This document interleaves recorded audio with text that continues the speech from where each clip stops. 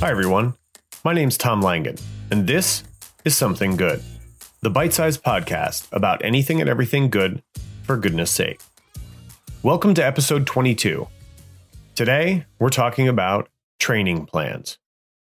This was weighing on my mind because I actually just got an email yesterday afternoon, evening, letting me know that the Ironman race I'd signed up for, Ironman Mont Tremblant, on August 23rd, in Mont Tremblant, Quebec, Canada, has been canceled.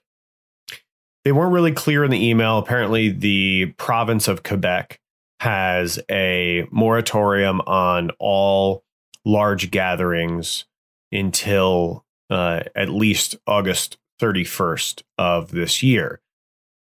And that's 8 days after the race is scheduled for. So obviously the race doesn't falls before that moratorium is lifted. However, they weren't sure if it seemed to me from the email anyway, that they weren't sure, Ironman wasn't sure if they're going to just postpone the race or if they're going to cancel the race.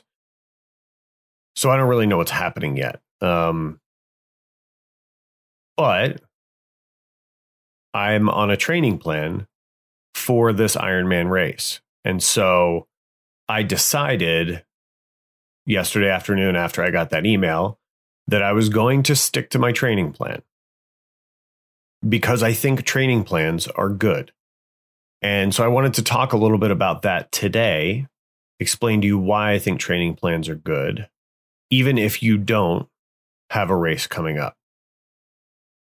So, as usual, first, let's talk about what I mean by a training plan. Well, a training plan can be a lot of different things. They can be very complicated. They can be multifaceted. They can be interdisciplinary. They can have cross-training programs included in them. They can be single sport focused. I mean, there's lots of different varieties of training plans, training methodologies that you can use for different kinds of races. I've only used a few, so I'll just talk about the kinds of training plans that I've used in the past and the one I'm using now. But basically, a training plan is very straightforward. It is essentially a plan of exercises or workouts to do in a structured way leading up to a race or an event to attempt to maximize your potential performance at that race or event. So they can last, depending on the duration of the race, they can last anywhere from, 6 weeks for like a 5K training plan can be 4 to 6 weeks, all the way out to almost 6 months. Like an Ironman training plan can often be around or close to 6 months in length. The training plan that I'm using, although I started it a few weeks late, the training plan that I'm using is actually the full plan is 23 weeks long. So it's just 3 weeks short of a 6-month training cycle. So why is that a good thing? Why is it a good thing to follow a structured program when you're trying to get in shape for a race? Well, I mean, there's a lot of different reasons. And so I think we'll start with one of the basics for me why training plans are good for someone like me. And it's because I tend to function better when I have like a quote unquote deadline, when I have something on the calendar that I have committed to doing, I perform well. If the calendar is wide open and I don't have something I've committed to do, like a scheduled workout for a training plan, I tend to be a little bit aimless. And this is true in my work life, too. I find that I work better with a deadline than with an open-ended schedule. It's just me and my personality. Not everybody works the same. But I think most people work better with a structure. And so I think training plans can do a good job of giving you a structure and a framework on which to build success for a race or just for your fitness in general. So that's one way that I think the training plans tend to work for me. Getting into a little bit more of the nitty gritty of a training plan, a lot of training plans, there's a lot of different sort of catchwords and phrases and things you'll hear when people talk about training plans. The ones that I tend to gravitate towards and the ones that I've found work really well for me are what are sort of follow a sort of 80-20 training philosophy. And what that training philosophy is that you need to, especially for endurance races, like an Ironman is obviously an endurance event. Triathlon is an endurance sport. Generally, even short form triathlon is an endurance event for most people. So the training plans reflect that. And when you're training for an endurance event, you actually what professional athletes have found and their coaches have found is that you need to spend most of your training time. So about 80%. So the vast majority, not even like just a little bit more, but the vast majority of your time training, 80% of the time that you spend training for an endurance sport like Ironman triathlon or half Ironman triathlon or marathons should be spent at a low effort. So if you think of breaking up sort of like one of the ways that I do it is I use heart rate monitors, right? Which is not foolproof. There are more accurate ways to do it, but I'm not a professional athlete.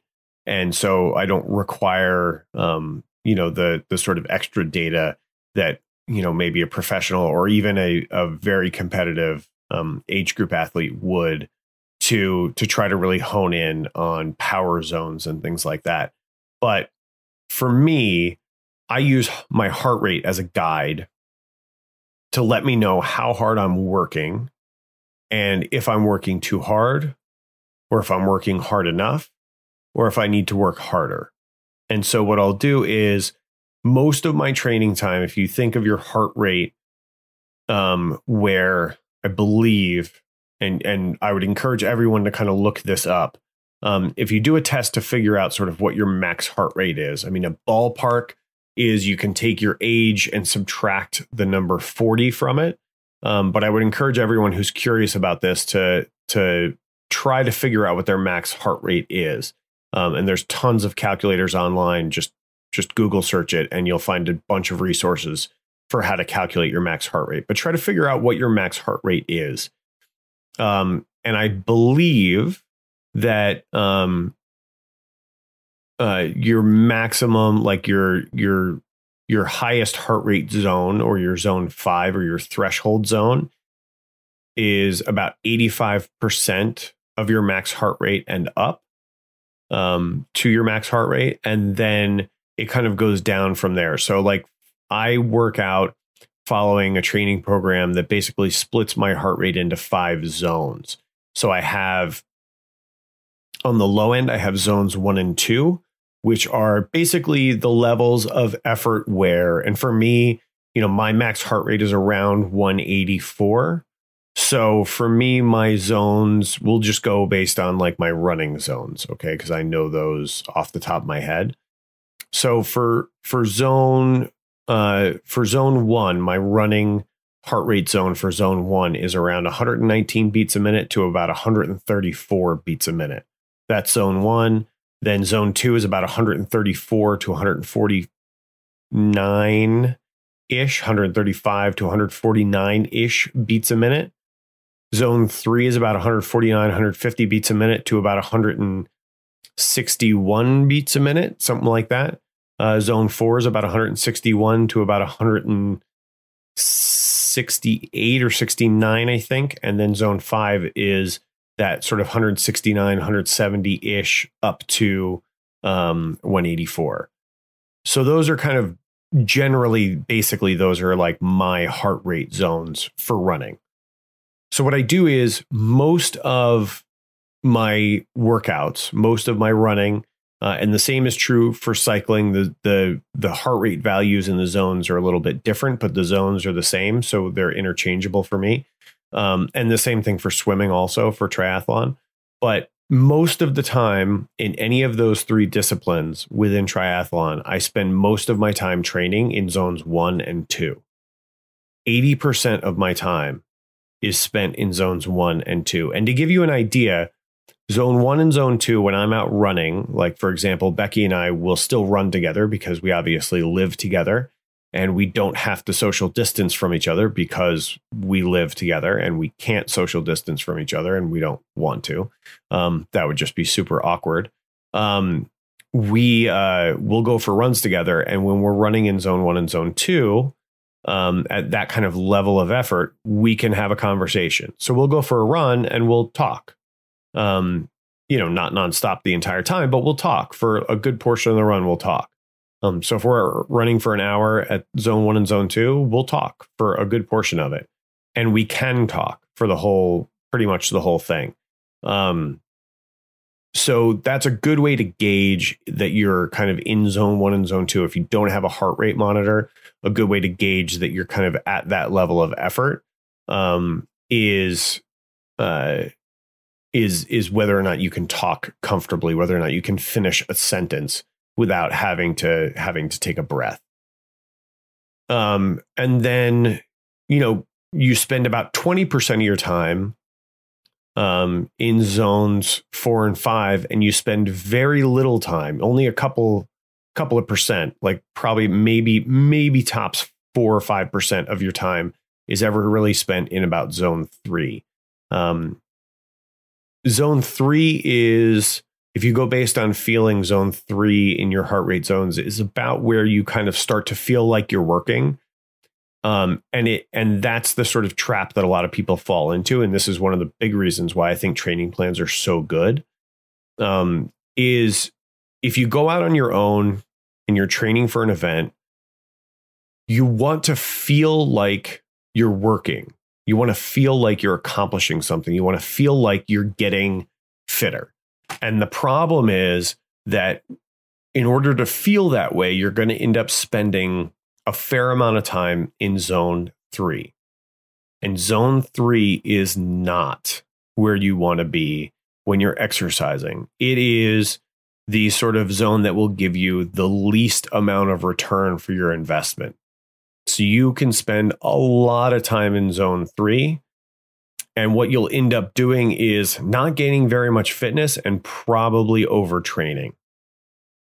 So training plans for me are really good because they kind of help keep me honest about that and reassure me that it's okay to not feel like I'm working too hard most of the time. The benefit you're getting when you're spending all that time in zones 1 and 2, especially for an endurance sport like triathlon or like marathoning, is you're building your aerobic engine. So that's that time that you're spending in zones 1 and 2 is where you're really building your aerobic fitness. And your aerobic fitness is crucial to performing well in any endurance sport. So you really need to spend time building that engine, building that power plant so that you have the ability to go the distance when you do get to participate in an event. Zones 4 and 5 is where you build power and speed. So you spend a little bit of time up in zones 4 and 5, but a lot of that, what you're really doing is teaching your muscles how to fire and creating the neural pathways you'll need when you need to unleash that power, when you need to unleash that speed on race day. You'll have the ability to do it because you've built the neural pathways, or basically the muscle memory. Your body will know what it feels like and that it can go faster and that it can perform at a higher level. But you don't need to spend a ton of time there to accomplish that. And so you only spend about 20% of your time up in those zones. And so the big benefit from my perspective is you don't overtrain. And that's a trap that a lot of people, especially for endurance sports, and that's kind of like what I'm most familiar with when it comes to training plans. So that's really what I'm speaking to. That's the big trap that a lot of people fall into, is that they overtrain. They train till they feel like they're working hard. They want to really feel like they're sweating, they're putting in the effort, they're, busting their hump to try to get those results. And if you do that too many days in a row without enough recovery time, you will end up underperforming, and you'll actually end up having a negative effect on your fitness. You will actually lose fitness because you've trained too hard and your body hasn't had adequate time to recover. So it's important to not fall into that trap. And I am one of those people that if I'm not following a training plan, if I am left to my own devices, I would definitely spend a lot of time in zone 3. And I wouldn't get faster and I wouldn't perform well. And, for me, that's part of the fun of it, is kind of seeing what I can do. I used to smoke. I have had 2 knee surgeries. I was completely not athletic, basically from high school until I was in my mid 30s. And so for me, it's really fun at my age now to be able to try to see what I can do, to see what I can kind of squeeze out of myself and what I can accomplish if I put in the work. But putting in the work means putting it in intelligently, being smart about how I work towards that goal, and not just going out and running a lot, riding a lot, and swimming a lot and hoping for the best on race day. So I think the long and the short of it is that I'm sticking to my training plan. I'm sticking to it, even though I know that the race that I was training for is not going to happen when I expect it to happen. Because I know I function better when I'm on a training plan. I know I achieve more things when I'm on a training plan, and I know I feel good when I'm on a training plan. So I'm going to keep using it. The last thing I'll say about training plans, and one of the reasons why I really think people should use them, is really because it can function essentially as a coach for you. Like a lot of us as age group athletes, as amateur athletes, either don't have the time or the money to be able to hire a coach, right? Coaches can be expensive. So, and that's a big investment to undertake. So if you don't have the ability to hire a coach, or you're not interested in hiring a coach, a good training plan can be a surrogate for a coach. It won't be as custom tailored, obviously. It won't be specific to you, but it will give you a plan to follow the same way a coach would. And it will give you a way to at least hold yourself accountable, the way a coach would hold you accountable to complete your workouts, to follow your training. And the last thing I'll say is training plans work because a lot of them are developed by people who work as professional coaches. And these are people that train the elite athletes in a bunch of different disciplines, the people that compete on the world stage professionally themselves, some of them. And if they know how to either get someone else to achieve at the pinnacle of success in their given sport, whether it's running or triathlon, if they know how to get those kinds of performance results out of a professional athlete, then they probably have a good idea what they're doing. And it makes sense to trust their training plan. So I think it's a good thing because it can help you achieve a better result from a race or a challenge than you ever thought possible. Lastly, I just want to talk about, everybody.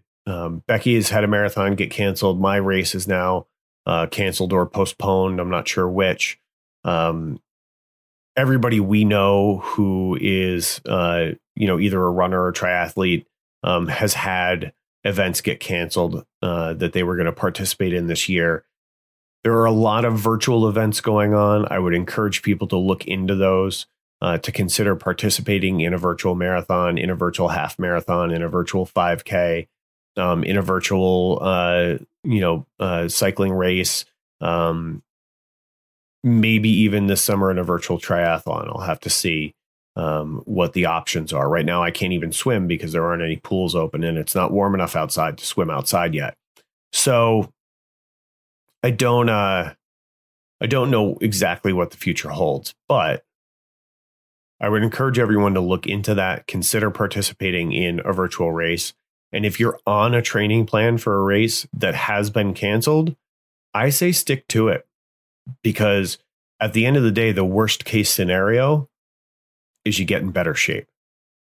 And that doesn't seem like a bad thing to me. In fact, I would argue that's something good. That's all I have to say today about training plans. Thank you very much for listening to me. I really appreciate it. You can find the podcast anywhere you find your podcasts: Apple Podcasts, Google Podcasts, Stitcher, Spotify, iHeartRadio, etc. Please follow, listen, like, share, rate us on iTunes. That apparently helps. And if you have any suggestions or ideas for future episodes, I would love to hear them. Please reach out to us on social media. You can find Something Good on social media just by searching at Some Good Pod. I hope everybody's doing well, continues to do well, and sticks to their training plans. That's all for today. This is Something Good, the bite-sized podcast about anything and everything good, for goodness sake. Talk to you soon.